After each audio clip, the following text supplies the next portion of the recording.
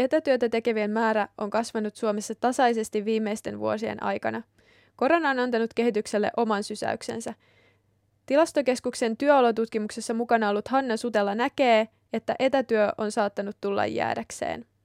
Ne, joille se etätyö on ollut vähän niin kuin vieras asia tai on ollut vähän hankala ajatus, niin onkin ehkä huomannut nyt korona-aikana, että tämähän on, että kyllähän ne asiat näinkin sujuu, tämä on kivaa. Ja työpaikoilla on esimiehet on huomannut, että kyllä ne hommat tulee kuitenkin hoidettua. Töiden tuleminen vapaa-ajalle herättää myös huolta. Euroopan unionissa kaavaillaan direktiiviä, joka takaisi työntekijälle oikeuden olla vastaamatta työhön liittyviin yhteydenottoihin vapaa-ajalla. Europarlamentaarikko Mia-Petra Kumpula-Natri perustelee parlamentin aloitetta modernin työelämän henkisellä kuormittavuudella.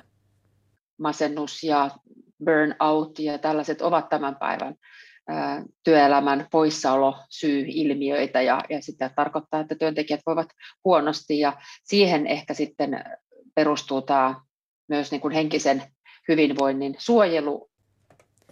Vuoden 2019 työvoimatutkimuksen mukaan reilua 70% suomalaisista tavoiteltiin työasioilla vapaa-ajalla. EU:ssa taas keskimäärin 40% työntekijöistä sai työyhteydenottoja. Hanna Sutela näkee, että taustalla vaikuttaa elinkeinorakenteen muutos. Mä luulen, että Suomessa tähän voi just vaikuttaa se, että me ollaan kuitenkin oltu hirveän pitkään tämmöinen maatalousyhteiskunta ja se kaupungistuminen ja tämmöinen palveluyhteiskuntaan siirtyminen on tapahtunut aika myöhään. Että on ollut tavallaan se jotenkin se semmoinen perinne siitä, että se työ ja työnteko ja muu elämä niin kuin ne silleen punoutuu yhteen. Jossain Keski-Euroopassa, erityisesti noissa saksankielisissä maissa, Itävalta, Saksa, niin tuntuu, että siellä on ehkä enemmän tällainen ajatus siitä, että on se työ ja sitten on niin kuin muu elämä. Erityisesti työ- ja vapaa-aika limittyvät tietotyöläisillä, eli esimerkiksi asiantuntijoilla.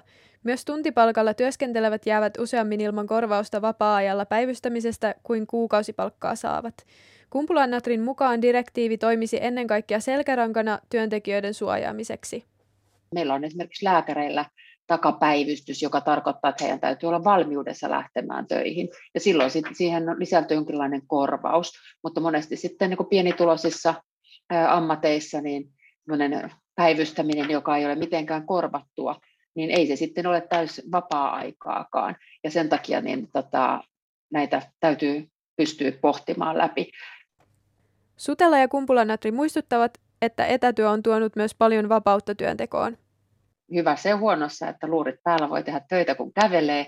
Ja siinä on se hyvä puoli, että sitten on voinut kävellä pidempiä lenkkejä, kun ei olekaan ollut kiire pöydän ääreen kokoukseen, vaan on osan kokouksista voinut sitten samanaikaisesti ulkoilla ja olla.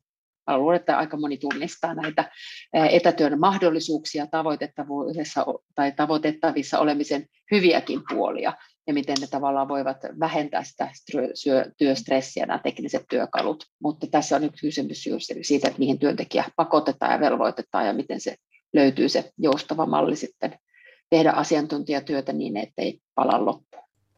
Hanna Sutela on huolissaan erityisesti työuransa alussa olevista nuorista, joilla ei välttämättä ole kykyä säädellä työntekoa oman jaksamisensa mukaan.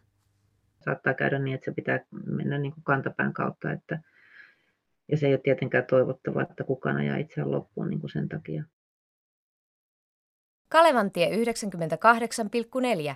Tämä on Radio Moreeni.